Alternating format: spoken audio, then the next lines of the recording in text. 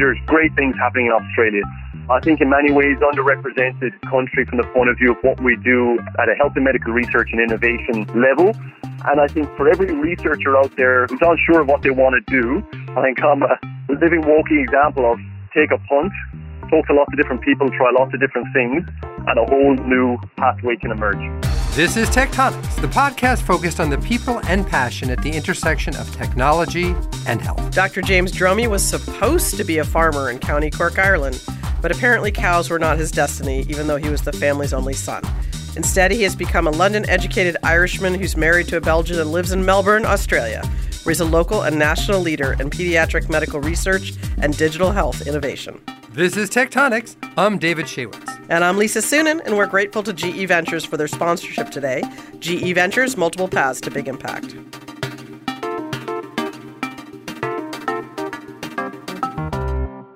So, Lisa. Yes, Dave, you're such a weirdo. Yes. From you, that's chutzpah. But speaking of chutzpah, and where they might not have any, you just got back from Australia, didn't you? What was the best part of your trip? Well, the best part of my trip was probably working with people like James, who we're about to hear from. But the very best part of my trip, honestly, was getting to pet and feed a kangaroo named Crystal, which was pretty fun. Aww. I know, it was really cool. You could do kangaroo. Shut up. and wait, you also like hanging out with Einor, right? Hung out with Einar Sawyer, who is in one of our show 2, I think, maybe of ours. Yeah. And hung out with James Dromey and his group at the Melbourne Children's Research Institute.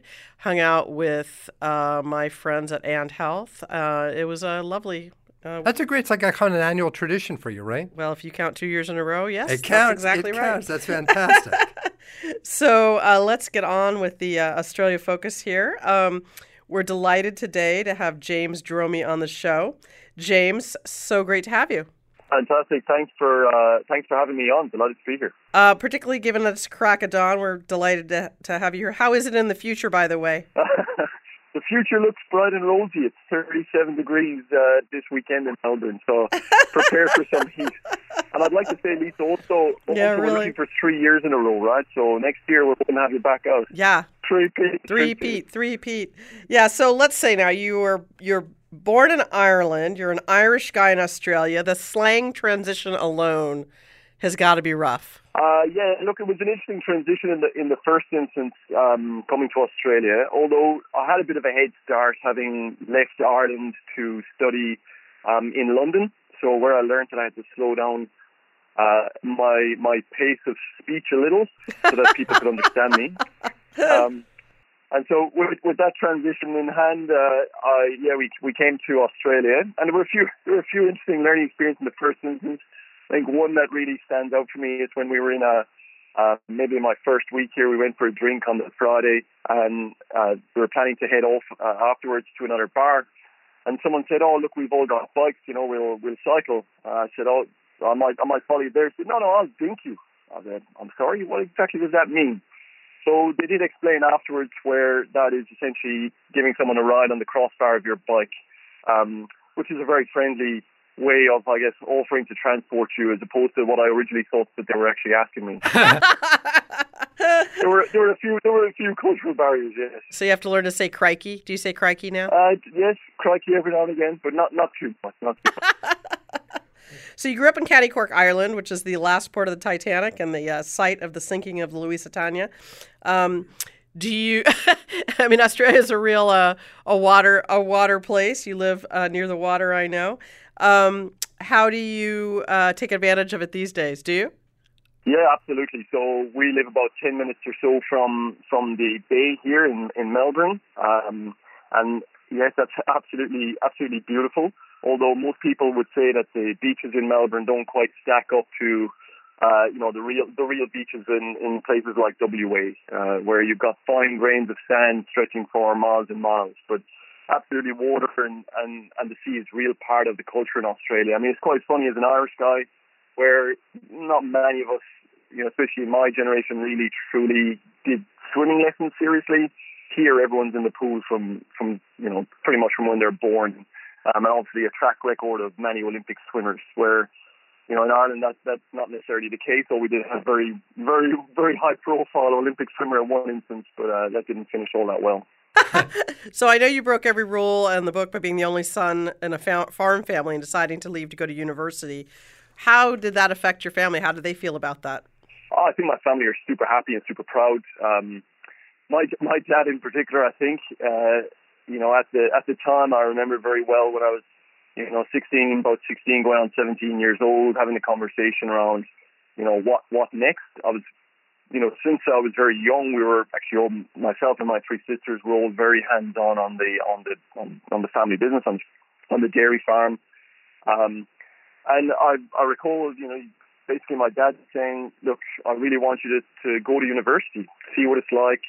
He didn't have that opportunity. He, finished school when he was 12, but managed to build a successful business. He said, you've got to experience it. You can always come back to the farm. And I think that was really forward thinking for him. I was the only son in a dairy farm. Traditionally, I'd be the one that would stay back. And he'd put a lot of effort into building up this, what was a very, very successful business. And he was willing to put that to the side to give me a chance at something a bit different that he didn't get a go of. And reality is once I hit the big smoke, experienced a big city, a university life, the diversity of cultures and learning, and the fun associated with that, I think probably took me all of 3 weeks to realize that the farm was a distant memory. So you portray yourself as kind of a take it as it comes kind of guy, not a big planner. And so I think you went off to university without really a plan for your future, but ended up drawn to science because of the impact of a great teacher there. Tell us a little bit about that and what drew you to the sciences. Yes, we had a fantastic teacher in my high school years. Fantastic in two ways. One was, this is a class of 21 essentially. The whole year was 21 people in this country school. So it was pretty intense learning, and particularly when we had a teacher, a science teacher like we had, where she absolutely scared everyone into working. This lady was just so full on and so intense. I recall many classmates, and probably myself included, at some point being brought to tears because we didn't know something. Just really tough. But she made it really interesting. So she made sure we were in line, we were awake, we knew what we were doing, but also, opened up this whole world of kind of intrigue in many ways. I was also very interested in business, and maybe that came from that farming background, where essentially, we were running that family business, and I had a lot of experience in working hand in hand with my family there. So I was intrigued by this axis between business and science. Well, I guess what I was wondering is, as we sort of get to how you integrated the two, within science, I kind of was particularly wondering how you wound up in immunology. I mean, when I was an undergrad, I think even in high school, to tell you what a nerd I was, but I guess in college I worked with Charlie Janeway, and one of the sort of an early cellular immunologist. Tremendous person. I did my undergraduate research with both Charlie and Susumu Tanagawa, so really closely connected with immunology, and I can appreciate why many reasons why it might be so exciting. But I'm curious what drew you to it. Yeah, so look, I studied microbiology at university. It was general science, and then kind of specialized in microbiology, and that's because the stream in microbiology was very strong in the University College Galway, on the west of Ireland, where I went. And in my third year there, they had introduced a module in immunotherapeutics, there was a Professor Gosling who championed this, and I remember saying, not sure what this is. I'll go along and have a listen. And just from the get-go, I found it intriguing. And I think mainly because maybe I felt that it was just still such a young field. There was so much unknown about it, so that was really curious. But also, it just played such a critical role in, who we are, but how we survive. And this kind of frontline defense, and then the possibility that it could turn on itself. I found really intriguing. It's so captivating, right? I mean, how it both underlies, it's so integrative, right? There's so many diseases. Like, it seems like half of what people are afflicted with stem from sort of an overactive immune system causing a range of different conditions. And then the other half of the things are where you wish your immune system was working even more effectively to sort of root out some of the cancers, right? Exactly. And I felt that, we hadn't even unleashed the power of the knowledge of this thing. What if we could, as we're saying now? And this was before it was all sexy, right? Like, now everyone thinks, immuno-oncology, it's like the big thing. But before it was the big thing, it had zero traction, right? I mean, so you were really in early on this if you were seeing the potential. Yes, absolutely. Yeah, absolutely. And it's brilliant to see the progress being made. And I think that's what I found really exciting also, is that we were starting in many ways from a baseline. There was so much that could be achieved in this, as opposed to, biochemistry and microbiology, where obviously there are still huge advances, but the field was so raw. And look, I having done that module at University College in Galway, I said, fourth year of my university, I would really like to spend all of my time working in immunology. And so I applied to basically finish my degree in King's College in London, who had a strong immunology program. And luckily enough, when I just threw my hat in the ring, they offered me a position. And so I spent my fourth year, moved to London, spent my fourth year there, my final year of university, and specialized in immunology. And that was just a fantastic experience. So you spent your time in London, but after a series of events, ended up in Melbourne instead. How did that happen, first of all, and what led you to stay? Yeah. So this is the story of my life in many ways, right? Yeah. No plan, just kind of take it as it comes. Very emergent. Yeah. I know I'll get a good story around exactly. It was all a big plan at the end, right?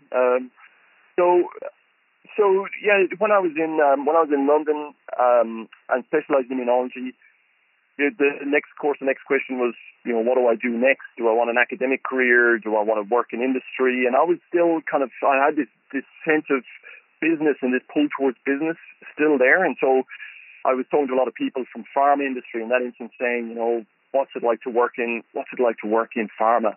And everyone said back, many different things, but everyone said back, look, it's really worthwhile doing a PhD.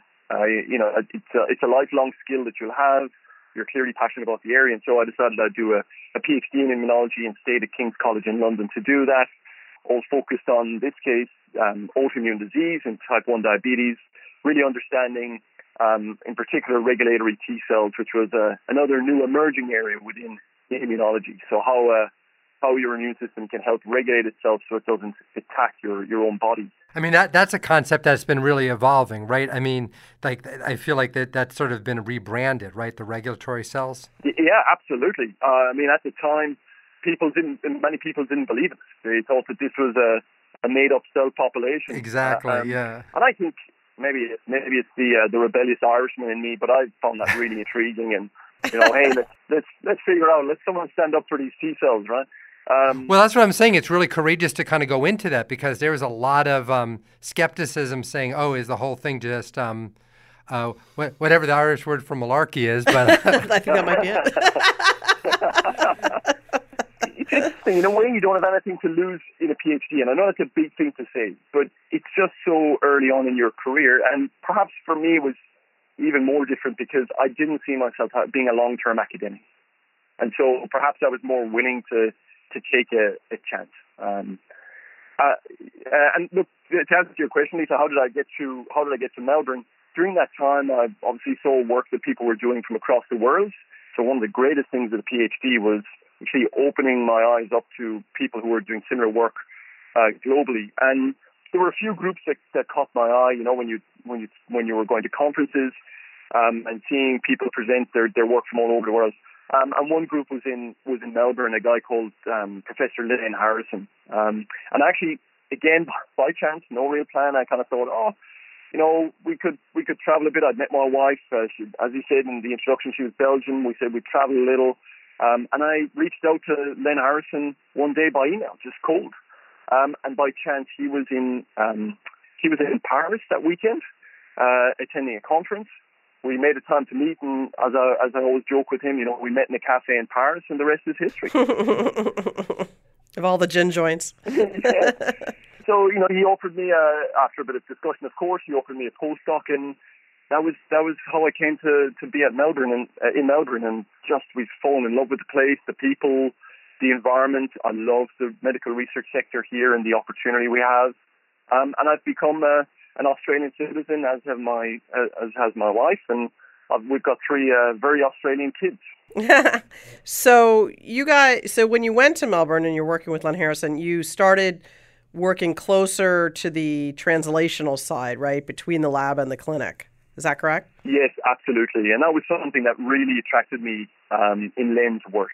So he was a clinician himself, ran the clinic at the Royal Melbourne Hospital, focused on immunology, and I was really interested in that. Okay, I find science really interesting, but how can we have impact? How can we create impact? And immunology lends itself to that almost more than any other singular area of science and medicine, where you almost, if you're not working at that interface, something's wrong almost. So it's really, it sounds like a great fit of domain and expertise. Yeah, absolutely. I wholeheartedly agree with that. And, it was, again, this whole new world opening up where, the use of immunology within clinic was raw, right? It was very basic. And, one of the things that I was looking at when I did my postdoc with Len was, he had built a whole career in understanding type 1 diabetes and the immunological basis of the development of type 1 diabetes.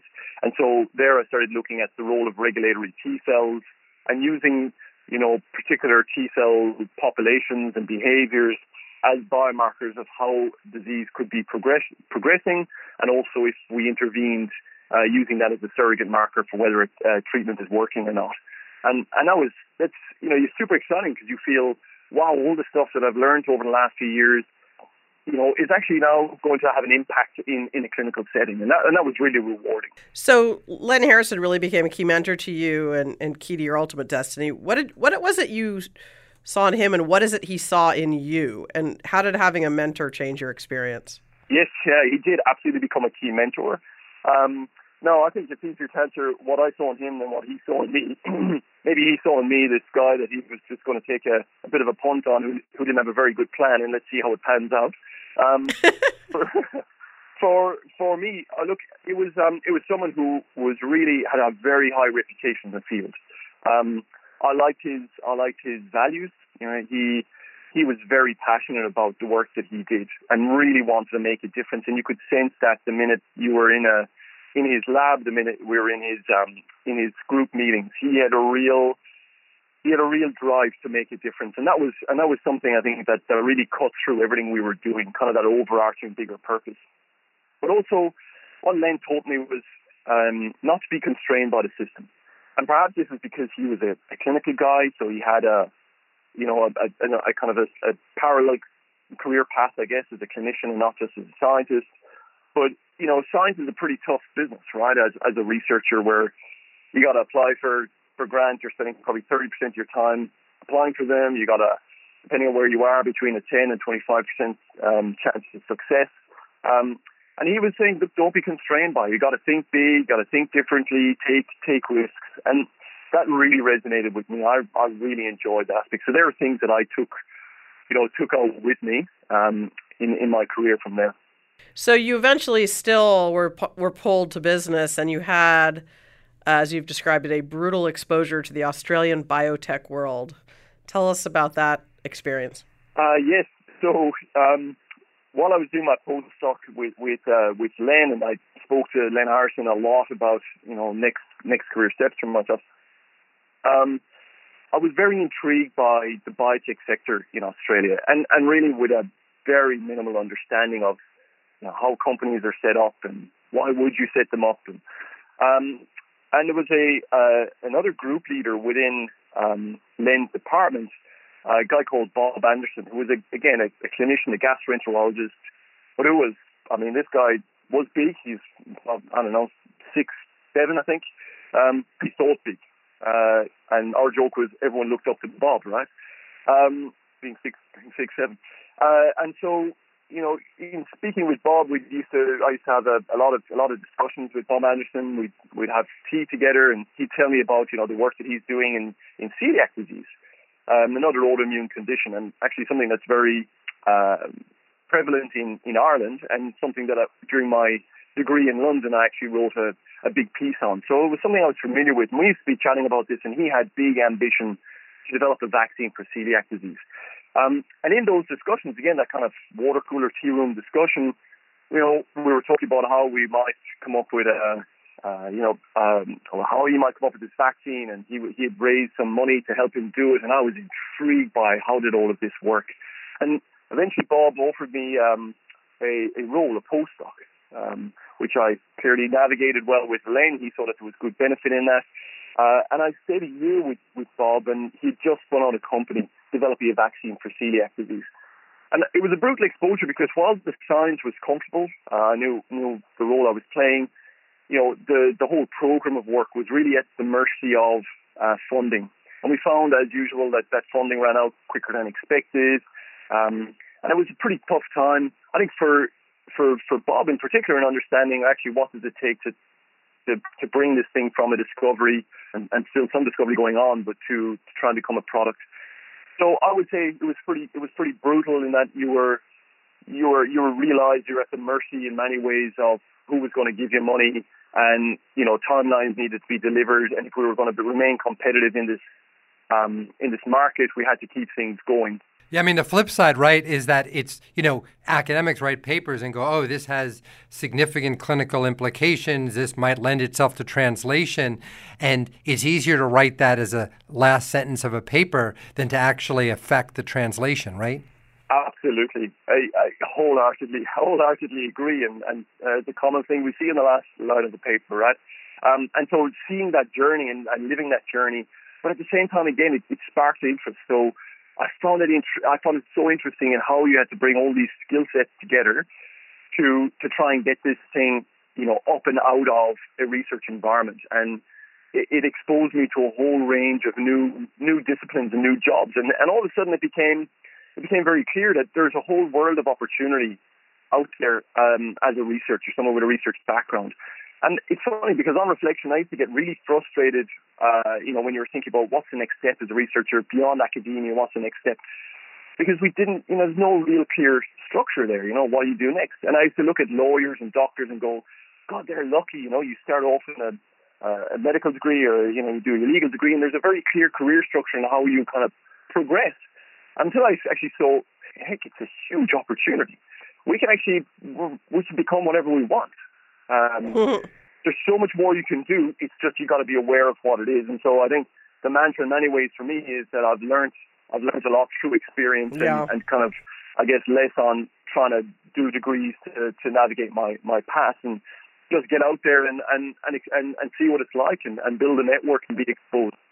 Yeah, speaking of that, James, I mean, you went from that experience to tech transfer, again, kind of a lucky break, finding, running into a guy who gave you that opportunity to move into tech transfer role. And that has been really where, or the start of the transition you've made to get yourself all the way to MCRI. Can you explain what your biggest learning was from that transition from the R&D translational, biotech world that you'd been in, and then to the places you ended up, and particularly now MCRI? Yeah, so I think this is this is almost in a way my favorite part of let's say my career. My favorite step in my whole career. So I very much to your point, Lisa, I worked with a guy called Julian Clark, who became in many ways a real mentor to me and taught me many things in that capacity in tech transfer. And I'd say that what sparked my interest in that originally was in just speaking to Julian around, again, career paths. He used to be up on the top floor of the building, and discovered afterwards that I was one of many who were walking up there late in the evening going, Julian, I'm kind of thinking about a career beyond academia, which was a little frowned upon in that organization at that time. So it was a little bit like a confession box. I was back in Ireland, Forgive me, Julian. I'm thinking of something else. And so more common than you'd think. He really again opened up these possibilities. And so through that experience in working in tech transfer, which I did for about 4.5 years there, was really thinking bigger, thinking beyond the grant and the lifespan of the grant, and or the funding that you might have. Thinking about how do we actually get some of these amazing discoveries and this intellectual property up, out and beyond the walls of the research institute, and being much more open-minded and looking at partners we can and skills we can bring in along the way, and I really enjoyed that, and so maybe after 9 years at the Walter and Eliza Hall Institute, where I did a postdoc and then worked in tech transfer, I started it at Murdoch Children's Research Institute, or MTRI, and that was in about August 2012. And there I was heading up tech transfer at MTRI, and it was in many ways a whole new area for MTRI, which again I found really interesting and really challenging, in that we had to build in as part of the narrative that we might want to commercialize some of these findings and technologies that are happening at the institute. So you were there a brief time, a week, when the COO, the Chief Operating Officer, recruited you, left, and you at first chose not to take that role, which was offered to you because you were worried about being too focused on process and too inwardly facing. But in the end, you did, in fact, accept that role, the Chief Operating Officer. Now you lead a large team there at the Murdoch, which includes tech transfer, digital innovation, a variety of other things, everything really related to the Research Institute. Did it turn out that you liked that process and organization? Did it turn out you had a knack for managing people and doing the things in business that you really hadn't been trained to do? Yeah, so I'm not sure I'd necessarily say that I like process, but I've certainly learned the value of it. I used to almost take pride in being, trying to be this innovative, creative thinker who challenged the norm, who, almost rebelled against process. And, during my few years in tech transfer and MCRI, I got more and more exposed to that COO role at the institute, and worked very closely with a guy called John Dakin, who was COO for most of the time that I was working in tech transfer there. And in seeing it, I think I told you, Lisa, once, the story where when I was working in tech transfer and MTRI, the meeting that I dreaded the most every quarter was the risk management meeting, because I just found it was so deflating. How can we think of absolutely everything that could possibly go wrong and then rate it and look at ways we can mitigate it? And in many ways, I think it was a lack of appreciation for the bigger picture thinking around future-proofing the institute. And so now in the role, I quite enjoy those meetings. I've really, as CEO, really enjoyed the diversity of you're doing this externally facing, where we have marketing, comms, tech transfer, and internally facing things like HR, IT, and finance, and trying to figure out how do all these things fit together to create that, in a way, try and create that perfect environment for the researchers in our organization to be the best that they can possibly be and create the greatest impact they possibly can.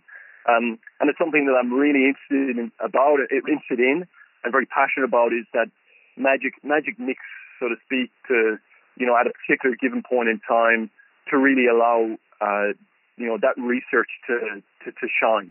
Let me ask you a question about that exact point that relates to also a book I recently read. What do you see when you talk about this ideal mix?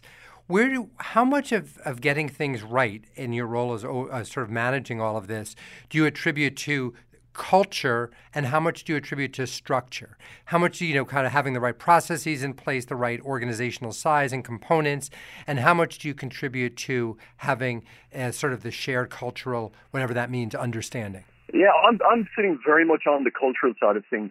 I think you can have the world's best process, but people don't necessarily like process. And people won't. I've heard that can be true. and people won't use it. And so for me, it's all about the culture. I look at a lot of organizations. I've read a few books about Google, for example, and obviously every organization is different. I'm very interested in. I find the sporting industry very interesting at the moment because the more and more I look at what we do as a business, we're actually a talent business. If we get the best possible researchers who align with what we want to achieve and we create an environment that allows them to absolutely be at their best, then magic happens. And that comes, and the magic will only happen if we have that, the old adage of a champion team versus a team of champions. And so creating this culture and environment that allows the researchers to be their best. There's clear alignment of what we're trying to achieve, and in a way that the process disappears. It should be streamlined and easy. It becomes part of just how we do stuff. I was joking a few times with some people here. I've become a big basketball fan, mainly because my kids are all basketball mad. Growing up in Ireland, basketball is generally not a big thing. And a shout out to Einor Sawyer here, who really got me into being a Golden State Warriors fan. Yeah, I've been drawing a lot of parallels with the Golden State Warriors. Not always going well until about 3 matches ago, right? So I think they've lost 3 in a row now. Yeah, well, everybody has bad games days. We call them here, but yes. Well, speaking of that differential, so you spend a lot of time exchanging ideas and work with the U.S. And what are the biggest differences between Australia and the U.S. when it comes to innovation and leadership in the areas that you focus your energy? Yes, yeah. So, I find it really interesting, the interaction with the U.S. I mean, for me, the kind of big obvious differences are I find the U.S. are much bigger and bolder in their ambition and their voice.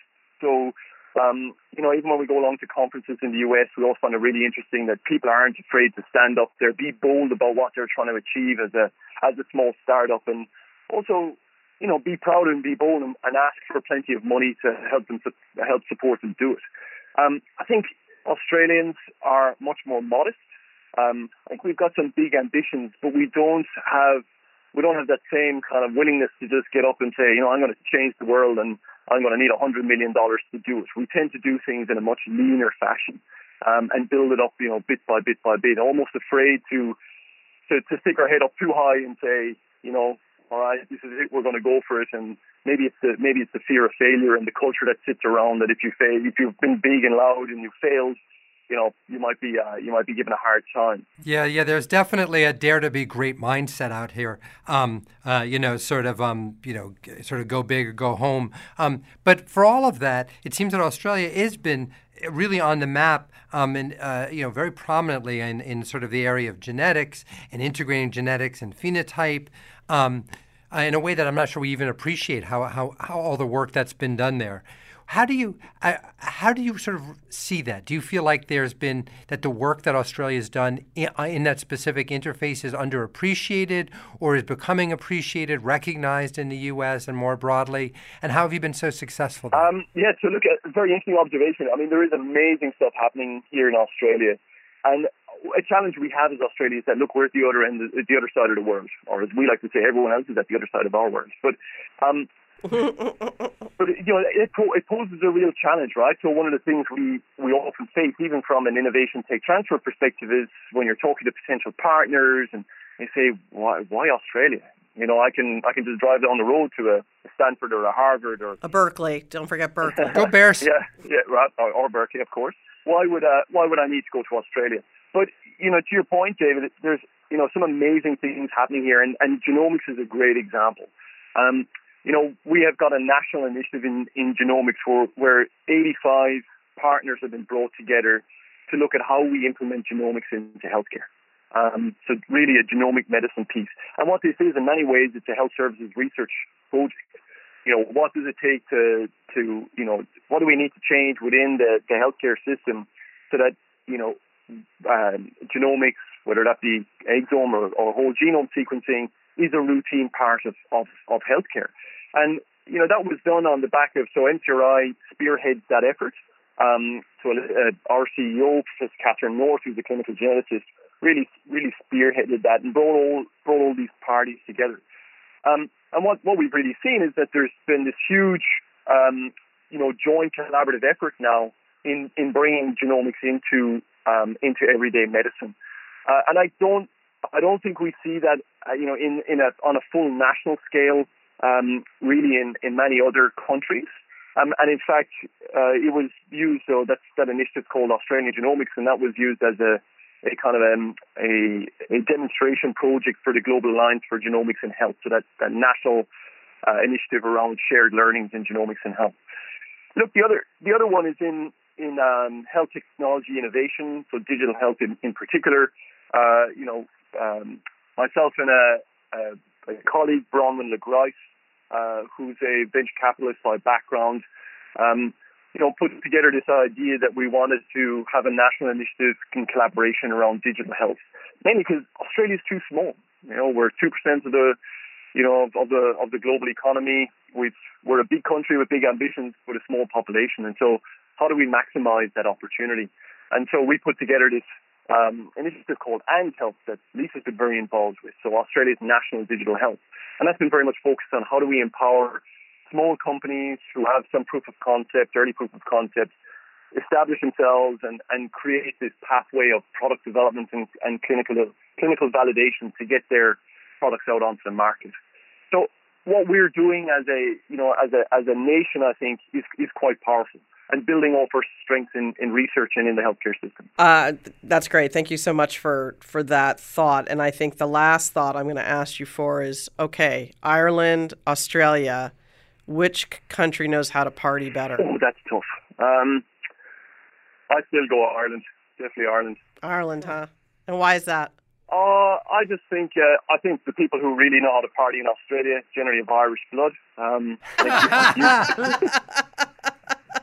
So Ireland's there at the core somewhere. So what's your favorite libation? I've spent so much time in Australia with all the beer there, but also all the great options in Ireland. What's your number one? What's your go-to? It's funny. As an Irish guy, I actually don't drink much. I really very rarely drink. I don't know what to say about for that. There you go. All right. Well, James, I'm just killing the conversation. Yeah, really. I know they just destroyed all our stereotypes. It's been wonderful talking to you today. Really enjoy the work I do with you guys in Australia, and I appreciate so much your waking up at this hour of the day, even though it is tomorrow, to talk to us on the show. Absolute pleasure. Thanks for having me.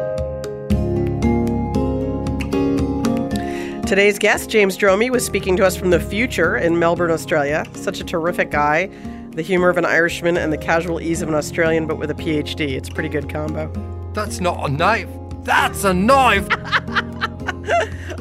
He's such a wonderful guy to hang out with, and it is true, he's a huge basketball fan. When I arrived at his home for a barbecue, or a Barbie, I guess we should call it, last week, he was wearing his Warriors jersey, so, I guess it's for real. Einer's, but Einer's really had the impact. Yeah, I was, sorry we didn't get him to weigh in on it, because, the